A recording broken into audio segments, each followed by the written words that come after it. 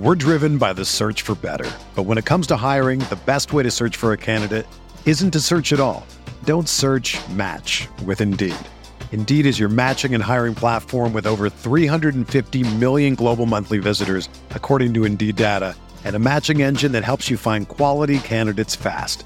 Ditch the busy work. Use Indeed for scheduling, screening, and messaging so you can connect with candidates faster. Leveraging over 140 million qualifications and preferences every day, Indeed's matching engine is constantly learning from your preferences, so the more you use Indeed, the better it gets.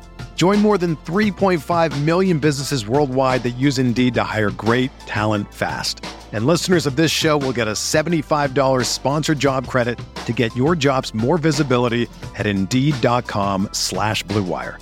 Just go to Indeed.com/Blue Wire right now and support our show by saying that you heard about Indeed on this podcast. That's Indeed.com/Blue Wire. Terms and conditions apply. Need to hire? You need Indeed. This podcast episode is brought to you by Coors Light. These days, everything is go, go, go. It's nonstop hustle all the time. Work, friends, family, expect you to be on 24/7. Well, sometimes you just need to reach for a Coors Light because it's made to chill. Coors Light is cold lagered, cold filtered, and cold packaged. It's as crisp and refreshing as the Colorado Rockies. It is literally made to chill. Coors Light is the one I choose when I need to unwind. So when you want to hit reset, reach for the beer that's made to chill. Get Coors Light in the new look delivered straight to your door with Drizzly or Instacart. Celebrate responsibly. Coors Brewing Company, Golden, Colorado. Geico presents yet another voicemail from your roommate. Hi! So, about the kitchen. Turns out when there's a grease fire, you're not supposed to throw water on it. Who would have known, right? Anyways, the fire department is here and it's totally cool. Give me a call back when you get a chance. The Geico Insurance Agency could help keep your personal property protected, like if danger is your roommate's middle name. Visit geico.com to see how easy it is to switch and save on renter's insurance.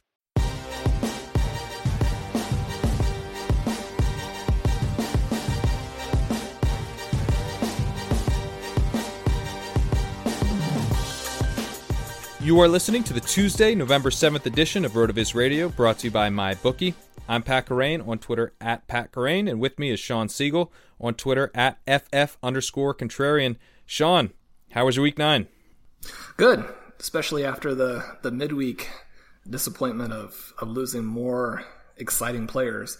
This has been such a rough season with the two top dynasty players out for the season, and then Deshaun Watson was really making this season worth it, and to lose him, that was just a huge blow for everybody. But we bounced back with a pretty exciting Sunday. Had a couple teams score 50-plus points. Certainly had some trades that had interesting elements to them. So it was a fun week, and hopefully this will help us develop some momentum going toward the fantasy playoffs. Yeah, a fun week, and we have a really fun guest this week as well. Pat Daugherty of RotoWorld on Twitter at RotoPat. One of my favorites to get on the show, just a funny guy, a great guy to talk to, and a great football mind as well. So we got a great show coming up here with Pat. Yeah, he's the best. I still remember some of his tweets from years ago. So be interested to hear what he has to say. Absolutely. Before we get to that, I want to remind you that you can get a listeners-only 30% discount to a RotoViz NFL Pass through the NFL Podcast homepage. That's rotoviz.com/podcast.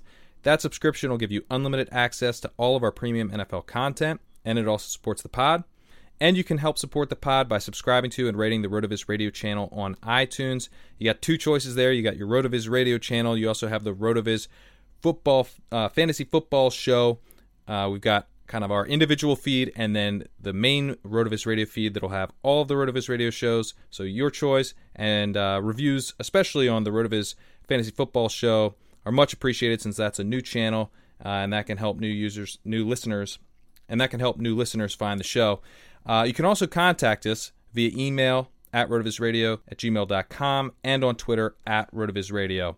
But let's get to our interview with Pat Daugherty of RotoWorld on Twitter at RotoPat.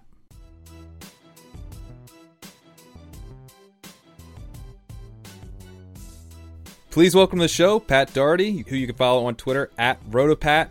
He's a writer and ranker for RotoWorld. And one of the funniest follows that you can possibly have on Twitter. Pat, thanks so much for coming on. It's way too kind of you to say, and but I accept all compliments. And it is seriously, always my distinct pleasure to come on RotoViz Radio, and love the pod, love the site, love the writers, and yeah, I'm happy to be here. Awesome. Well, let's kick things off with the Panthers, who had some big changes this week after trading away Kelvin Benjamin. It definitely had kind of a negative effect on the team, at least in terms of the reaction of the trade, but the early results on the field were promising. Curtis Samuel was more involved. Christian McCaffrey finally flashed. And there did seem to be a little bit more space, which was the reason that the team gave for making the move. So do you think we're going to see a faster, more dynamic Carolina Panthers offense, or was this mostly the result of facing a weak Atlanta defense this week? Yeah, I'd say it's pretty promising that the on-field results immediately matched the rhetoric. It didn't take 2 or 3 weeks or whatever.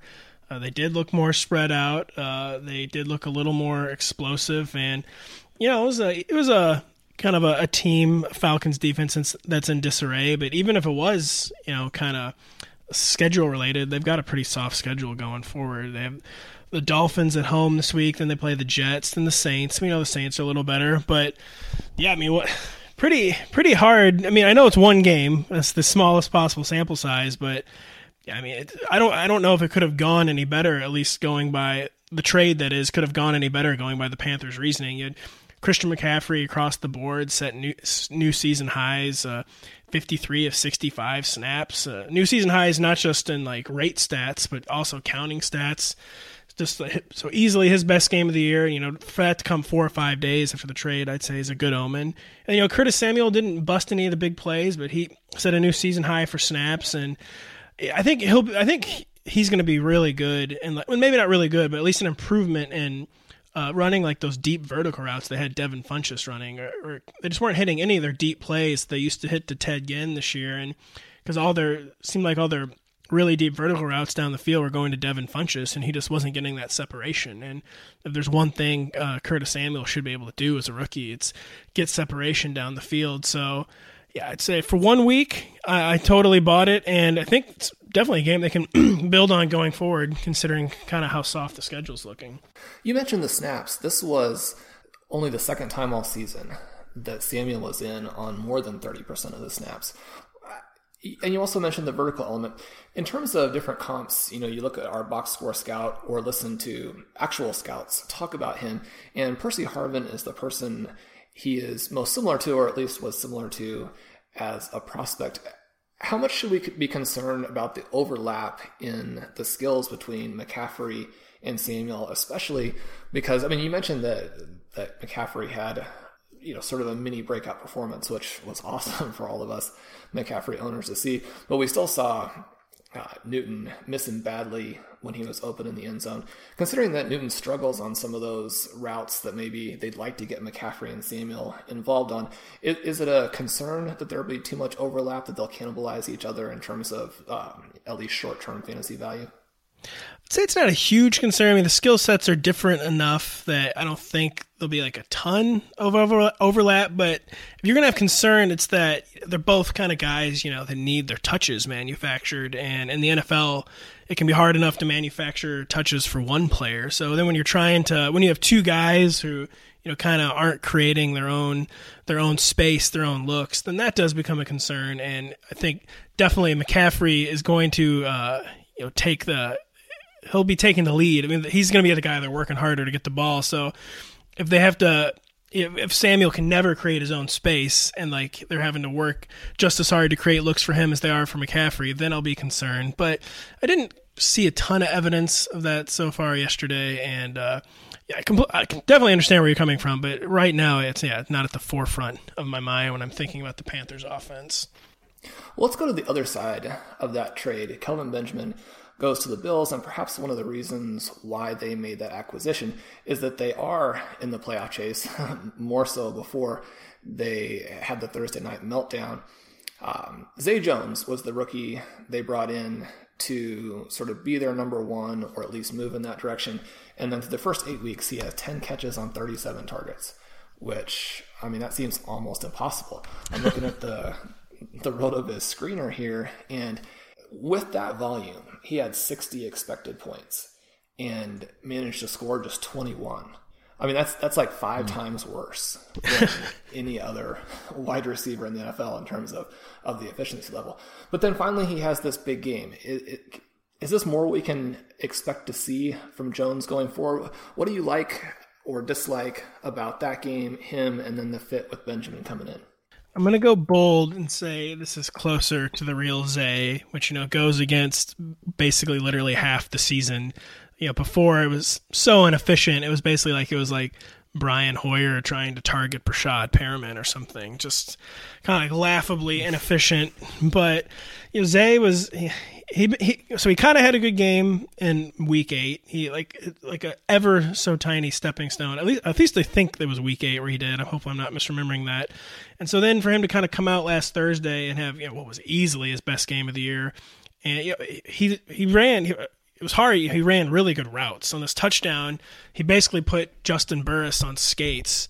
And then the play where he got hurt, he would have had another touchdown because he did the same thing to Buster Skrine. Skrine tripped him up. So it just seemed like a rookie player gaining confidence and kind of living up to, what his pre-draft skill set was supposed to be.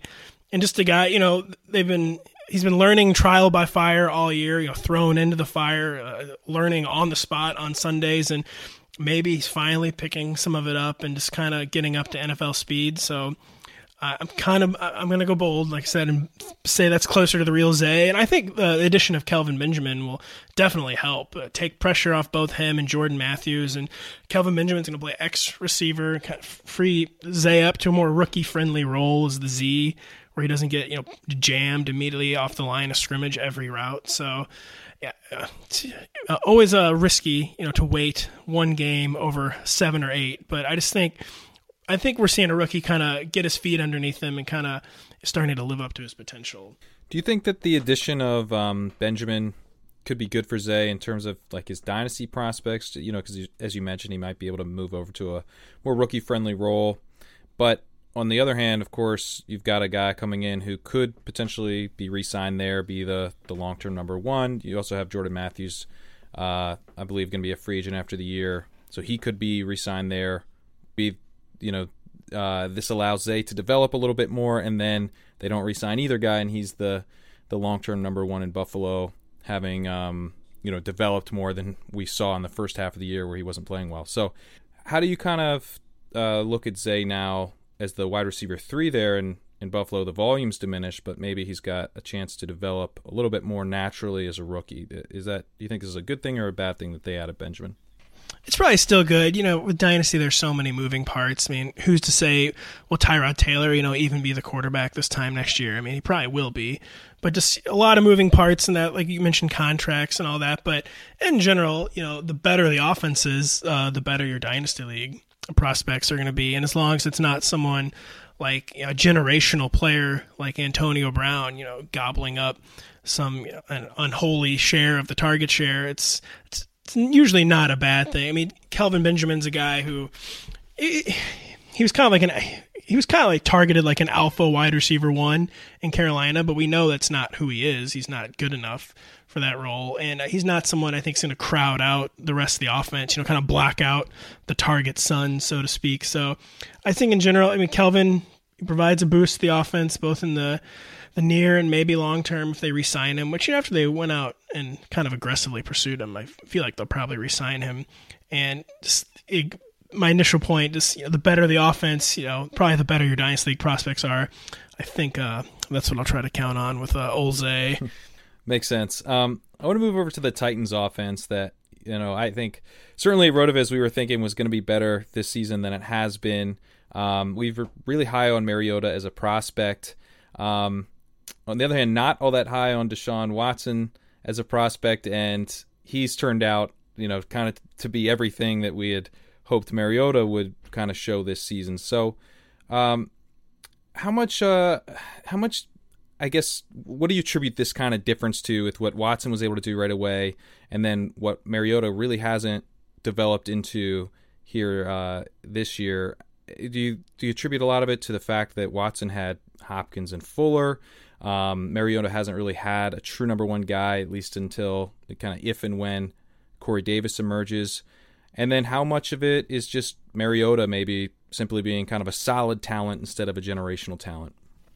I'll just give the cop-out answer. You say, it's really a combination of everything. You got fairly conservative coaching staff. You have a supporting cast that's deep, but not really like high-end talent. If you're going to make like a baseball analogy, maybe like a lot of number 5 and 6 hitters, but not a lot of number 3 and 4 hitters. So not a bad supporting cast, but not like elite weapons like DeAndre Hopkins and what Will Fuller was looking like. And then, if you're comparing Mariota to Deshaun Watson, it's just, completely different mindsets. Mariota just has been a very, very conservative player through 3 NFL seasons. Like, very surprised that he doesn't have an instinct to take off and run, which can be a good thing a lot. A lot of dual threat quarterbacks sometimes, are like too quick to bail on the pocket, but I think Mariota doesn't do it enough. And part of that might be coaching, but yeah, just a more conservative mindset than I was expecting from Marcus Mariota when he came into the NFL.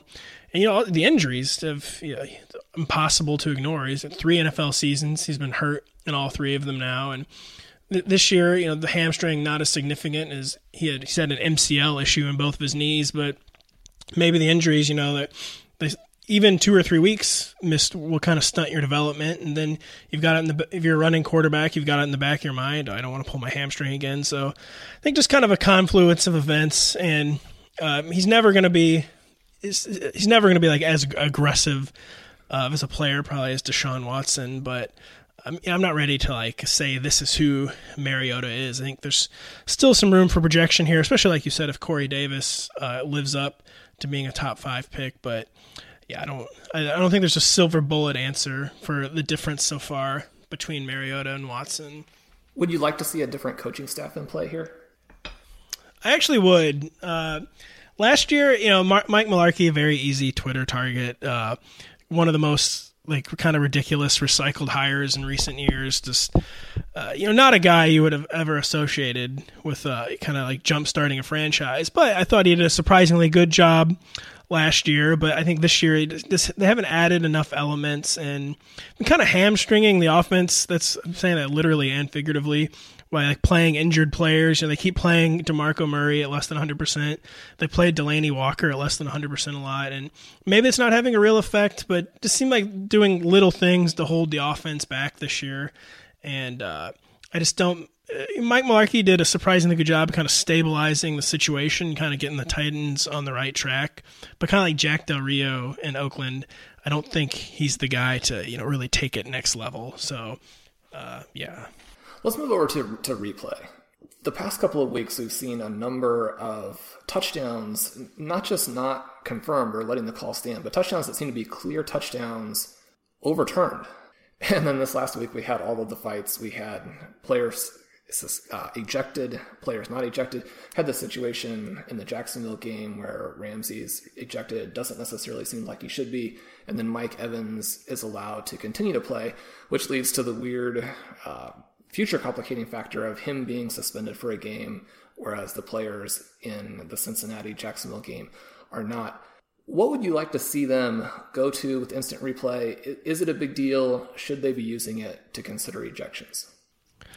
I got to be honest, when I was watching the game yesterday, I felt like they should be. I was like, that should definitely be reviewable. Like, how can you just punch a guy and stay in the game if the ref doesn't see it? But then after literally 2 or 3 seconds of reflection, I decided no. Clearly I'm a big fan of replay.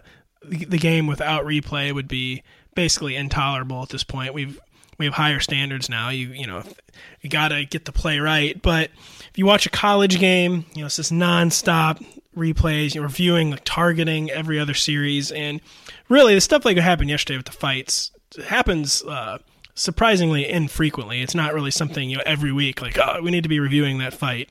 So I would say kind of like penalties. I don't think penalties should be reviewable. I do not think fighting should be reviewable. I like a big fan of replay in general, but I think the NFL probably has the right amount of replays and does not need a college amount of replays. Yeah, I actually think the thing with replay in the NFL is that the catch rule makes no sense, and the kind of, the ASJ fumble out of bounds when he never actually lost the ball. It's like, yeah, and like the Zach Miller, I mean, not to be morbid, but like literally sacrificing his leg almost to score a touchdown, and then it's not a touchdown, right?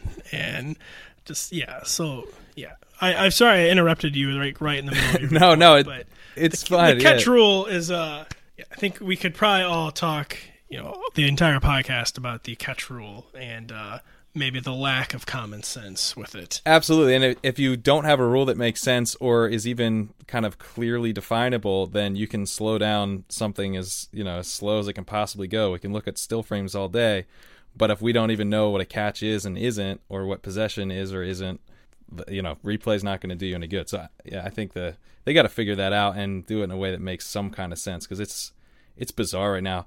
The Doxson catch last night that got down to the one, I saw on ESPN. I had him in a game, and I saw the total flip back to like the pre-catch fantasy total, and I was like, oh my god, did they overturn this catch? I like started freaking out because I was streaming the game, so it wasn't like my score was probably ahead of the game, I was thinking. So when I thought for a second that got overturned, and I almost lost it, but I guess it was just a glitch with my ESPN thing. With the Doxson thing, I thought there was one angle that it made it look like he had crossed before getting touched, and then another where I thought it was pretty clear that he had gotten touched. So that was like another replay stalemate. Yeah, so I thought he had been touched before the line as well, but I thought for a second they called it not a catch at all, and that's when I saw yeah. That would have been, even by the NFL standards, that would have been quite something. Yeah. All right, but let's kind of talk about some more of the craziness in the NFL right now. Going to the Giants and Broncos, just two teams that looked pretty bad. Who looked worse, giving up 51 points? And have you seen a worse year for quarterback play? And which is not just some bad quarterback play. We've had some horrible injuries to quarterback as well. So it's just like it just seems like the perfect storm in the worst kind of way for quarterbacks playing like worse than we'd expect, plus the good ones getting hurt. Have you seen anything worse than this? I'm not sure if I have a quarterback. Going back very quickly to the Giants and the Broncos, I'd say the Giants look worse just because it was at home. And, I know Jared Goff has made some progress this year, but if you're going to let Jared Goff hang 51 on you at home, it's not a very good sign. Not a very good sign for your franchise. But, the quarterback play, I'm sure there have been times where it was probably, this thin. It's very thin right now. The depth does not... The position seems like it's maybe like 17 or 18 deep right now, and it feels thinner than ever. I bet it's probably been this thin before, but there's just less ways to hide them than there's been in the past. I feel like less commitment to the running game. We know all about the problems developing offensive linemen, and it seems maybe more than ever just a bigger disconnect between coaching and like their quarterback strengths. You got there's so much like square pegging and round holing, so to speak, where teams insist on trying to fit the quarterback to the system instead of vice versa. And until that changes, I think, unless you're a player that has the natural skill set to overcome all that, like a Deshaun Watson, we might see a lot of situations more where it's just like Jared Goff last year, a completely mismatched system, just completely overwhelmed. And we've got to get more on the same page with quarterback skill sets and coaching. I thought it was very funny, after the Broncos-Eagles game, the Eagles score 51 points on the Broncos. The Broncos disrespecting their offense, basically calling it a college offense. And, how dumb are the Eagles, to run an offense that scores points? And until, that mindset changes, I think we might be seeing more and more of the quote-unquote quarterback crisis. Pat, to be fair to Jared Goff, what quarterback is Jeff Fisher's offense for?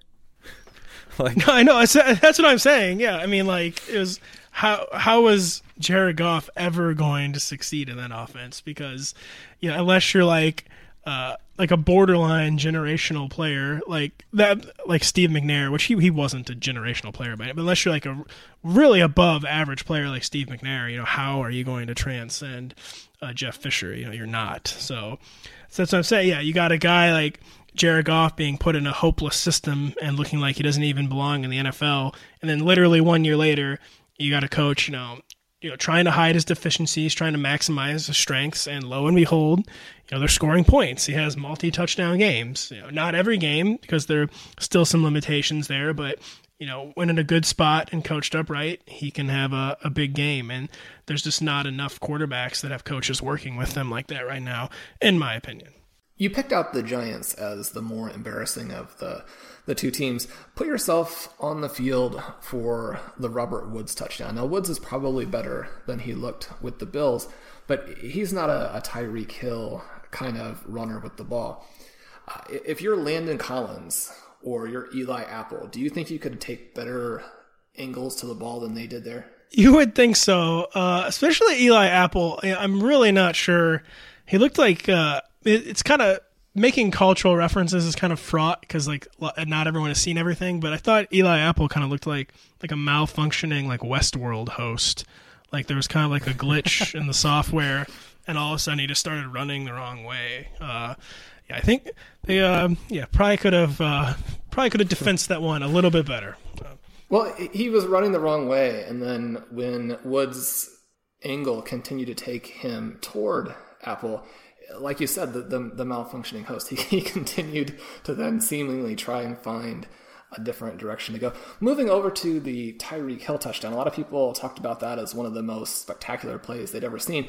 But when the Dallas Cowboys dropped all the way back with all of those defenders and the Chiefs dumped the ball off to Hill with blockers in front, the first thing I thought to myself was he's going to score on this. I mean, you can't let him have the ball with a running start, blockers in front, that guy with that speed. Did you also have that sense, or is this one of the most spectacular plays, in the last several seasons? I think it's more towards one of the most spectacular plays. I'm sure in hindsight, the Cowboys might have defensed that one differently. But usually, you get 8 or 9 NFL athletes back there near the goal line, the picket fence, I think that's what they call it, the picket fence defense, will work. And even if you get a guy with a head of steam, you will, and some blockers, if you've got 8 or 9 guys back there guarding the end zone, they will stop him.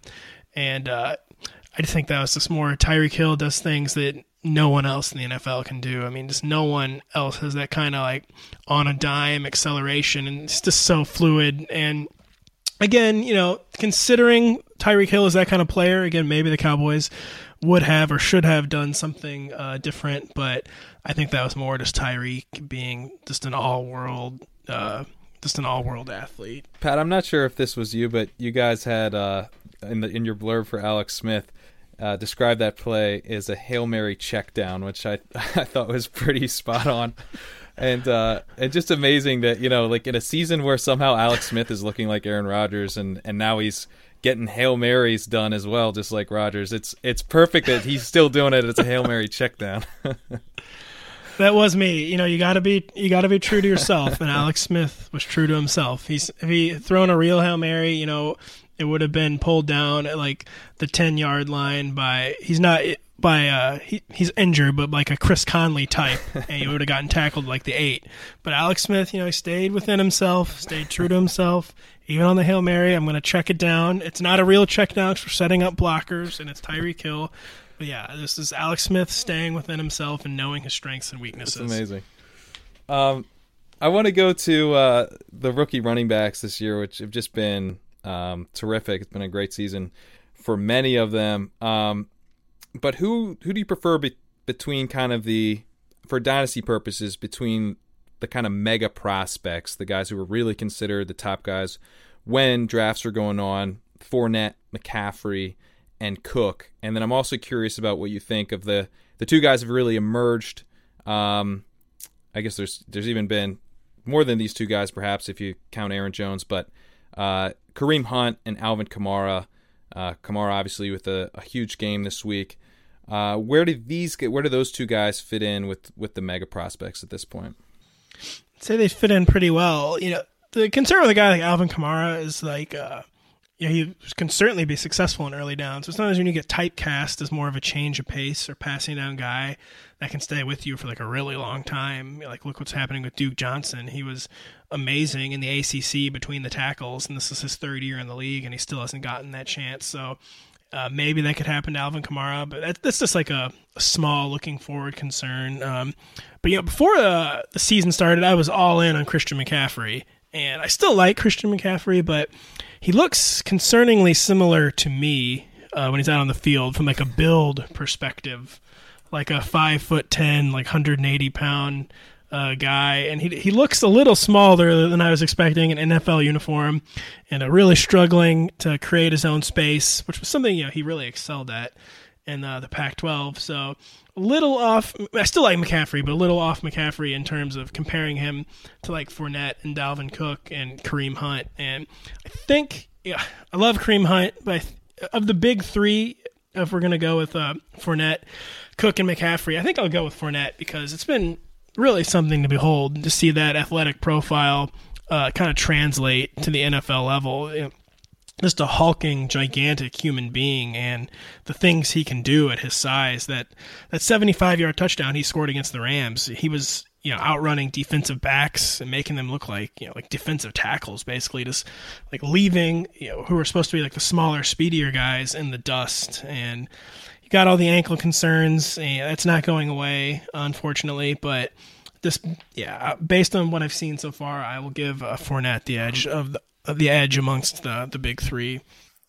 Looking back in terms of expected points again, you have Fournette at 17.5, McCaffrey at 15.7, Hunt 14.8, Cook 13.6, and Kamara 12.5.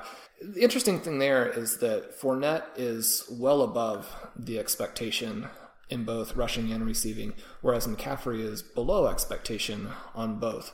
One of the things Ben Gretsch has been saying in his Ceiling Signals column is that McCaffrey's floor is so high because even though he's not scoring the way people would want, and he's not even hitting the value that his touches would suggest, he still scores points that if he can get up into that more efficient range, then he'll have both a high floor and a high ceiling. You compare that to someone like Kareem Hunt, whose expected points are much lower, and he really hasn't been getting the workload that we would hope with how efficient he's been over the first half. Do you see the roles changing at all, or do you see the efficiency changing in terms of those main players? It is interesting. You made a lot of good points about Christian McCaffrey there, and that has been one very encouraging thing with him. But even through his struggles, they've really stuck with him. And, every week, targeting him 7 or 8 times in the passing game. That could actually, maybe the targets won't necessarily go up. I mean, the usage clearly seems to be on the rise, and maybe he'll have a Zay Jones moment, so to speak, where he kind of gets over his rookie doldrums and just kind of starts, performing up to what his skill set is supposed to be on paper. So that has been very encouraging with Christian McCaffrey.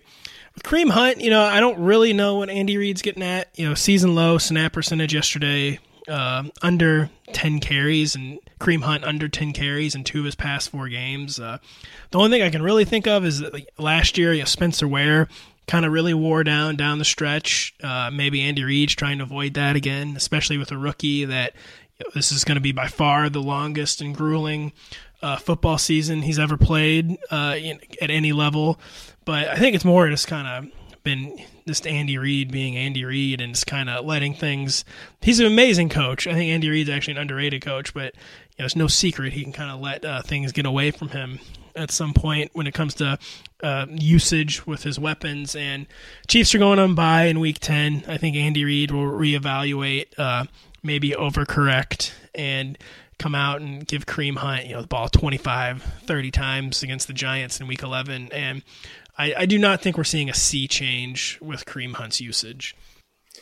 Yeah, it's good to hear you say that, and I think that's the case as well. Last week, we suggested selling Hunt on the show, and in the short term, that would have worked, obviously. The longer term is a different question. I think my concern would be that of those 5 players, Hunt has the second lowest number of expected points in the passing game, which is not what I would have expected.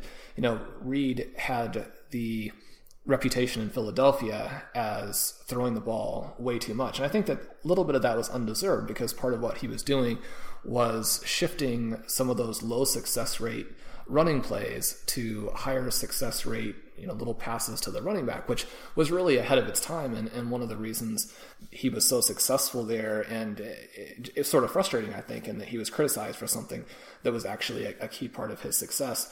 And when the Chiefs drafted Hunt, I thought that was one of the most exciting things for Hunt's fantasy value, is that he'd be moving into that role that players like Westbrook and LaShawn McCoy had huge success with. So it'll certainly be interesting to see what they do when they come off of the bye, like you mentioned, because for the offense to work and for him to have the fantasy value we want, I think they have to get him involved in the passing game a lot more. Yeah, that was a very interesting point you made. It's like you said, a lot of it has been undeserved with Andy Reid, and like his usage of Brian Westbrook really was kind of might be way too strong of a word, but maybe kind of visionary, or at least predictive of where the league was headed. And I certainly don't mind, dialing back Kareem Hunt's touches on the ground to get him more through the air, but they haven't really been making up for the loss of ground touches in the air. Kendrick West is kind of in the game for a concerning amount yesterday, and Kareem Hunt just with his skill set, I have no idea. This is going to sound like kind of dinosaur-y thinking, but he seems to be a bit of a rhythm runner, where if he's in rhythm, he can really get going. And when you're such a big play threat, just why not give your big play threat as many opportunities as he can to make plays on the ground? But like I said, I could just be kind of talking in circles about it, and maybe Andy Reid's doing the right thing. So who knows? All right, we're gonna have more with Pap after this quick break. All right, Sean, we're going to be right back with Pat already in a minute here, but got to take a break to talk about MyBookie. If you want to put some action on the game and you want fast, reliable payouts, you've got no other choice but MyBookie. And if you're a listener of this show, which obviously you are, because how else would you hear this, you got to go with MyBookie because they give you a 50% deposit bonus if you use our promo code ROTORadio. That's mybookie.ag with the code ROTORadio. Sean, it's been an exciting week of football, as we've been talking about here, and more exciting football to come. I was watching Red Zone. They mentioned that basically about half the games are done, but that means we got half of the season left to go. So plenty more games here to get some action down on at MyBookie.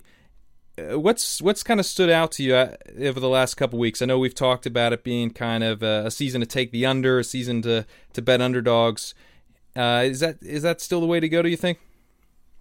Well, certainly that would be a bad call for several of the games we saw this week with the 51-point scores. I think that my new recommendation would be to figure out what you think is going to happen in the Jets game and then bet opposite that. What would you say your biggest successful bet has been so far this year? Well, the biggest successful bet that I made was probably from a process standpoint not ideal, but a few weeks ago we were so confident that the Packers were going to win. We actually took an alternate line where they were we had to be giving points against, I guess, the Cowboys, right? It was the first Aaron Jones game, and so we ended up covering the game, but we needed the Packers to actually win by more than 3. So that game was super topsy-turvy, and we ended up barely covering it at the end, and so that was the most successful game. But we kind of did it to ourselves in terms of stressing out, because they fairly easily would have covered the plus points regular bet that you would have gotten. And hopefully for people listening tomorrow, while we record this during the Monday Night Football game, we'll wake up and everyone will see, well, you don't need to wake up, but everyone will see that Aaron Jones had a 250-yard game and the Packers win tonight. Yes, although, Sean, we've kind of got a bad track record here with jinxing players, so I was kind of hoping you wouldn't mention Aaron Jones on the show, since I also need him to have a great game. But hopefully our track record reverses itself, just like the high-scoring games kind of reverse the low-scoring trend that we'd seen over the last couple weeks. But very much in agreement there. Hopefully Aaron Jones puts up some points tonight and pays off for us and our listeners. So But for now, make sure you go to mybookie.ag and make sure you use that promo code ROTORadio to get your 50% deposit bonus. Mybookie.ag, fast, reliable payouts. That's got to be your go-to destination for putting money on the game. And let's get back to our interview with RotoPat on Twitter, @RotoPat of RotoWorld. Fantasy football fans, listen up. If you love fantasy football, then you need to try my new favorite app, Draft. Here's how it works. You do a draft that lasts for just 1 week, and there's no management. Just set it and forget it. Once you're done drafting, that's it. No trades, no waiver wire. Draft even takes care of last-minute injuries for you. Drafts start every couple minutes, so you could join one right now. And the best part? You play for cold, hard cash. Drafts start from just $1, so there's a draft for everyone. There's no salary caps, so you play in real-life snake drafts, just like you would with your friends in a season-long league. So come in, join me, draft against me on Draft today. Download the app anytime. Just search Draft in your app store and join a game in minutes, or play right from your computer on playdraft.com, whatever you want. For a limited time only, all new players get a free entry into a draft when you make your first deposit. But you have to use the promo code RVRadio. That's right. Play a real money game for free just for using my promo code RVRadio on your first deposit on Draft. Just search Draft in the App Store or go to playdraft.com and come play free with promo code RVRadio.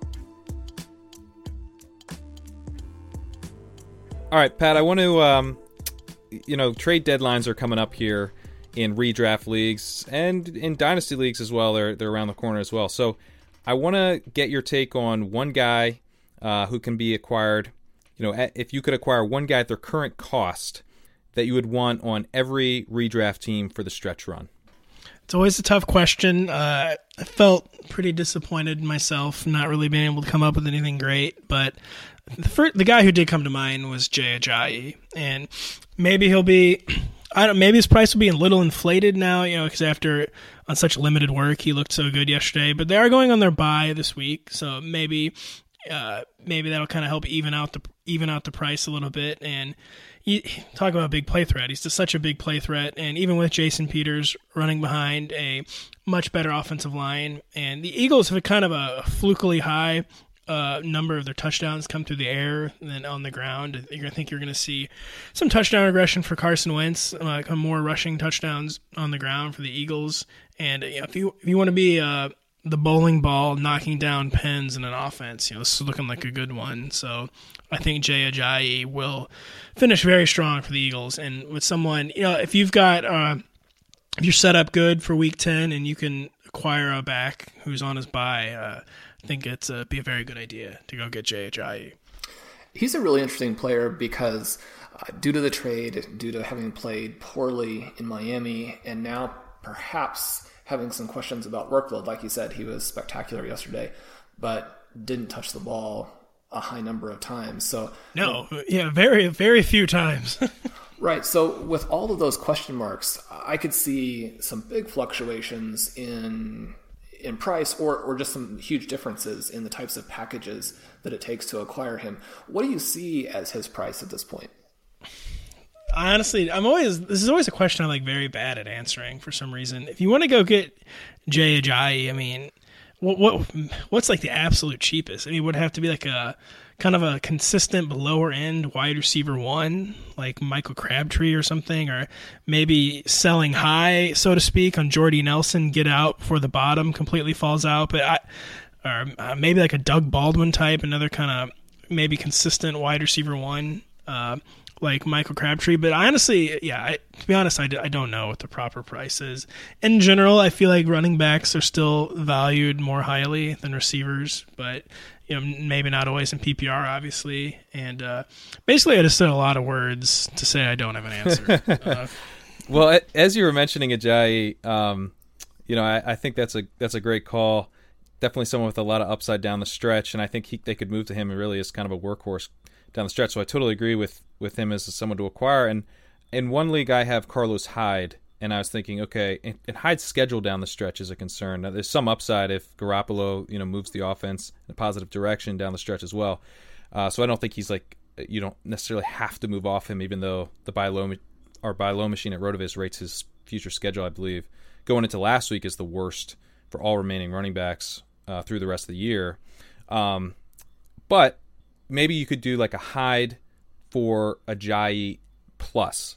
I was thinking maybe about trying to look at my Ajayi owners roster and see what that plus might be to make it interesting for me coming back. So what do you guys think about that as sort of a price point? I say it's a good idea. Yeah, and I was going back to Jay Ajayi. I wouldn't be super concerned about his workload because if you're going to go out and aggressively, trade a 4th-round pick or whatever for running back, it's probably not, so he can be part of a 4-man committee. I think they'll thin out the committee a little bit, but that sounds like on paper kind of a perfect trade really, where you kind of sell high on Hyde, try to get out in front on Ajayi, and that's all I got. That's definitely an interesting one. I was going to ask you, if you would prefer Ajayi even over Hyde, perhaps straight up on that trade. The concern I have, or the thing that I think is interesting about those types of players, we've seen with Doug Martin having his value go from being pretty significant, and a lot of people saying this is the guy to pick up. This offense is going to be good. He's going to bounce back after sort of getting his life together. Once he gets off of that suspension, he's going to really be a threat. You have players like Eddie Lacy, where there was sort of a bounce back in the enthusiasm for him moving to Seattle. Certainly someone like C.J. Anderson going into this season with a lot of talk about how the scheme is going to be better for him. Do you think that Ajayi fits into this group of running backs?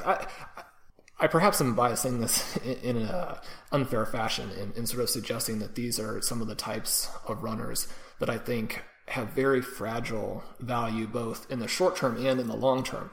A lot of people would obviously disagree with that. No, but does Ajayi fit in there? I mean, would you be trying to get rid of a player like that in order to get him because you see him as being different, maybe a better player than those guys?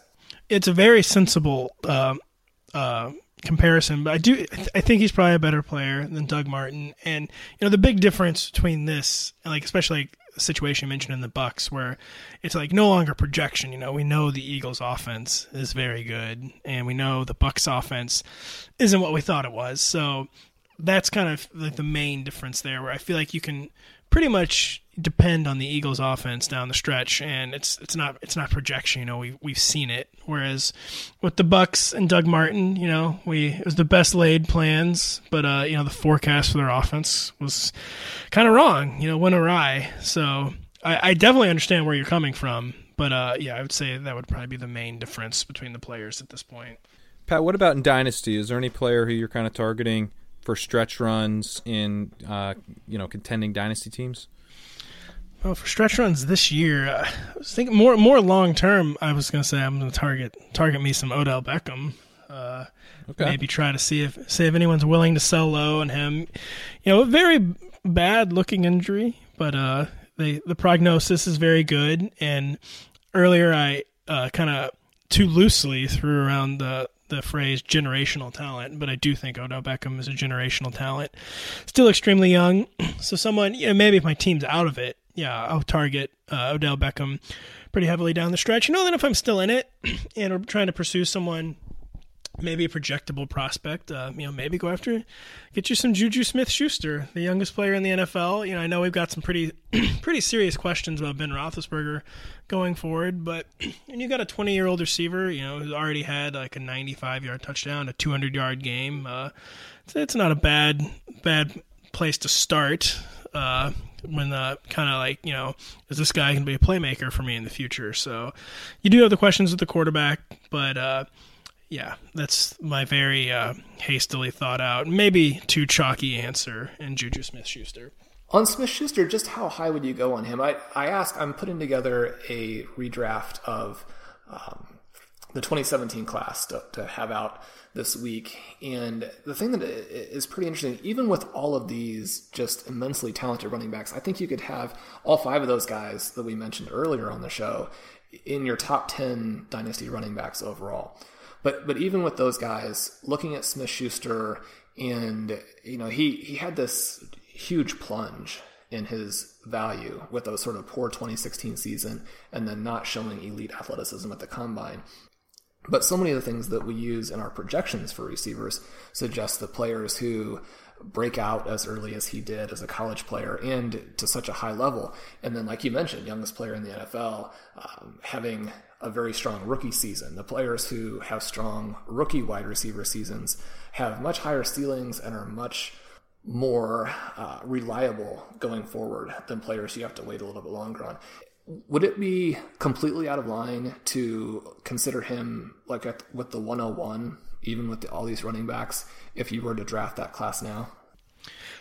I would say yes, just because, I mean, I know the running backs have the shorter shelf life, but this was it was viewed as a great running back class, and it has, very obviously lived up to the hype. And I still just think maybe with the quarterback questions, the Juju Smith-Schuster, and, the Antonio Brown questions. Yeah, Antonio Brown does not seem to be slowing down anytime soon. I mean, it is an offense that has very easily supported two high-end fantasy receivers in the past. But, so yeah, maybe I'd still give the running backs the edge. But to me, the real question is, like, would I take him over someone like Corey Davis, who number 5 overall pick, but has spent most of his rookie year injured, and we've seen, had very bad luck with highly drafted receivers getting hurt their rookie years, and then, kind of having that be a harbinger of what's to come.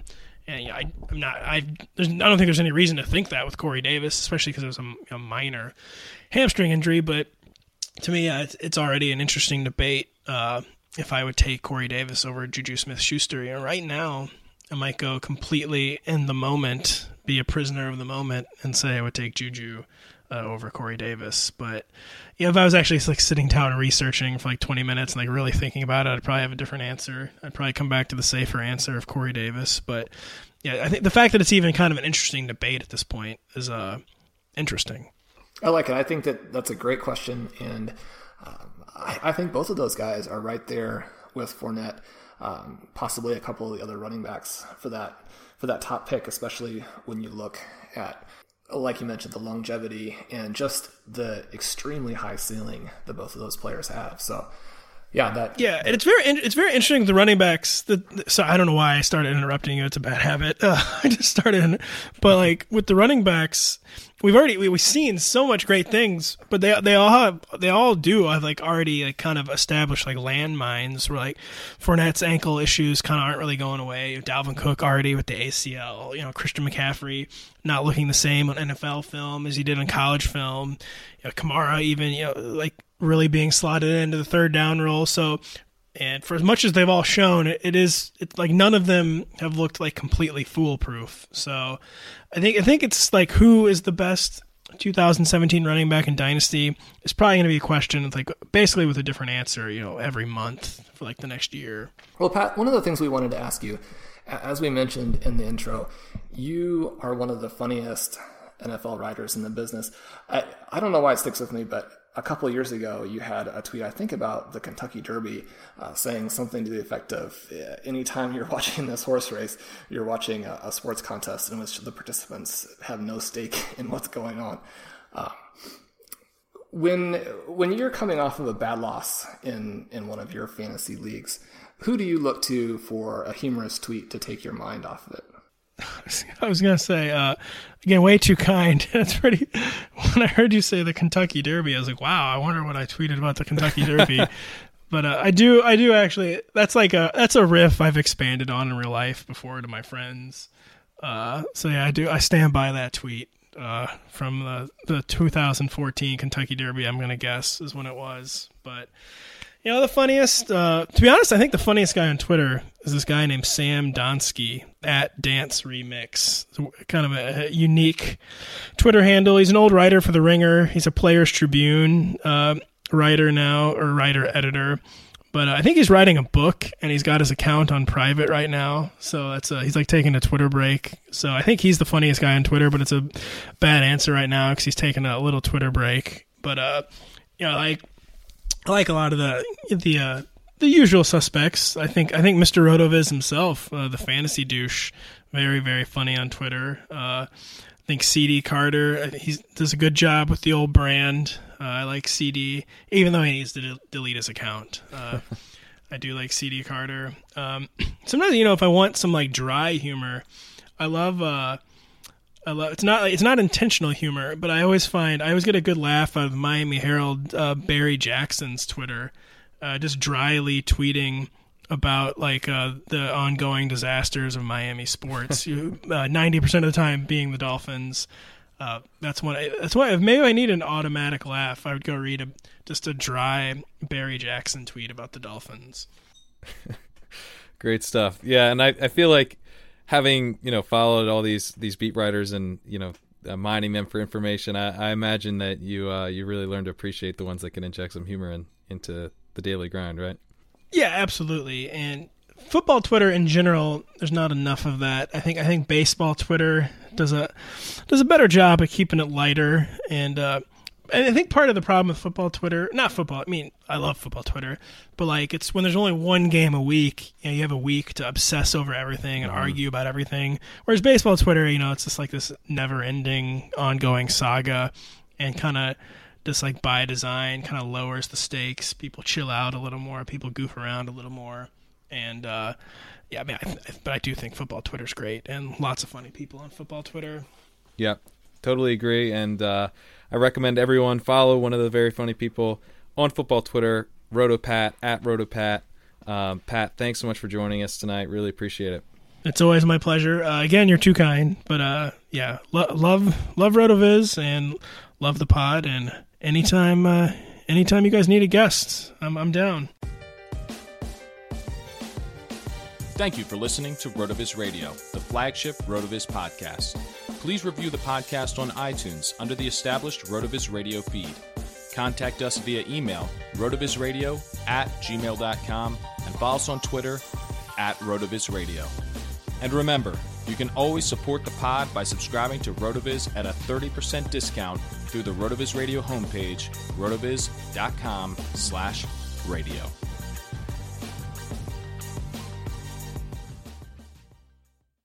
Johnny got a toy golf set when he was 3, and from that day on, he was hooked. All he wanted to do was golf, golf, golf. He'd be on the links before school, after school. All he ever wanted was to go pro.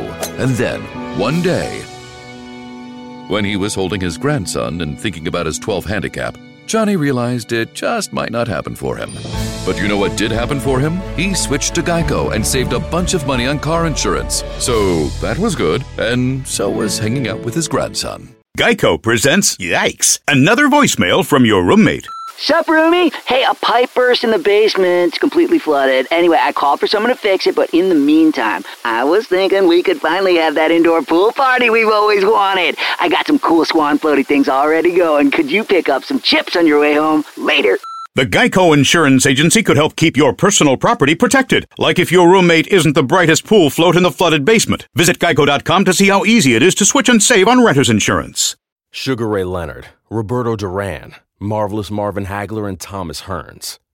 Legends, whose four-way rivalry defined one of the greatest eras in boxing history. Relive their decade of dominance in the new Showtime sports documentary, The Kings, a 4-part series premiering Sunday, June 6th, only on Showtime. Everyone is talking about magnesium. It's all you hear about. But why? What do we know about magnesium? Well, magnesium is the number one mineral that 75% of Americans are deficient in. If you are a woman over 35, magnesium will help you rediscover balance, energy, and vitality. Magnesium supports more than 300 enzymatic reactions in your body, including those involved in hormonal balance. From functional medicine doctors to mental well-being and female hormone experts, we all know that magnesium is the one mineral to improve all aspects of well-being and health. But which one? Magnesium Breakthrough from Bioptimizers, the trusted choice recommended by leading experts with 7 best-absorbed forms of magnesium to ensure your body receives the support it needs for overall well-being. Go to bioptimizers.com/balance today and use code BALANCE10 for 10% off. Support your journey to wellness at bioptimizers.com/balance. Magnesium Breakthrough from Bioptimizers, your foundation to optimal health and vitality.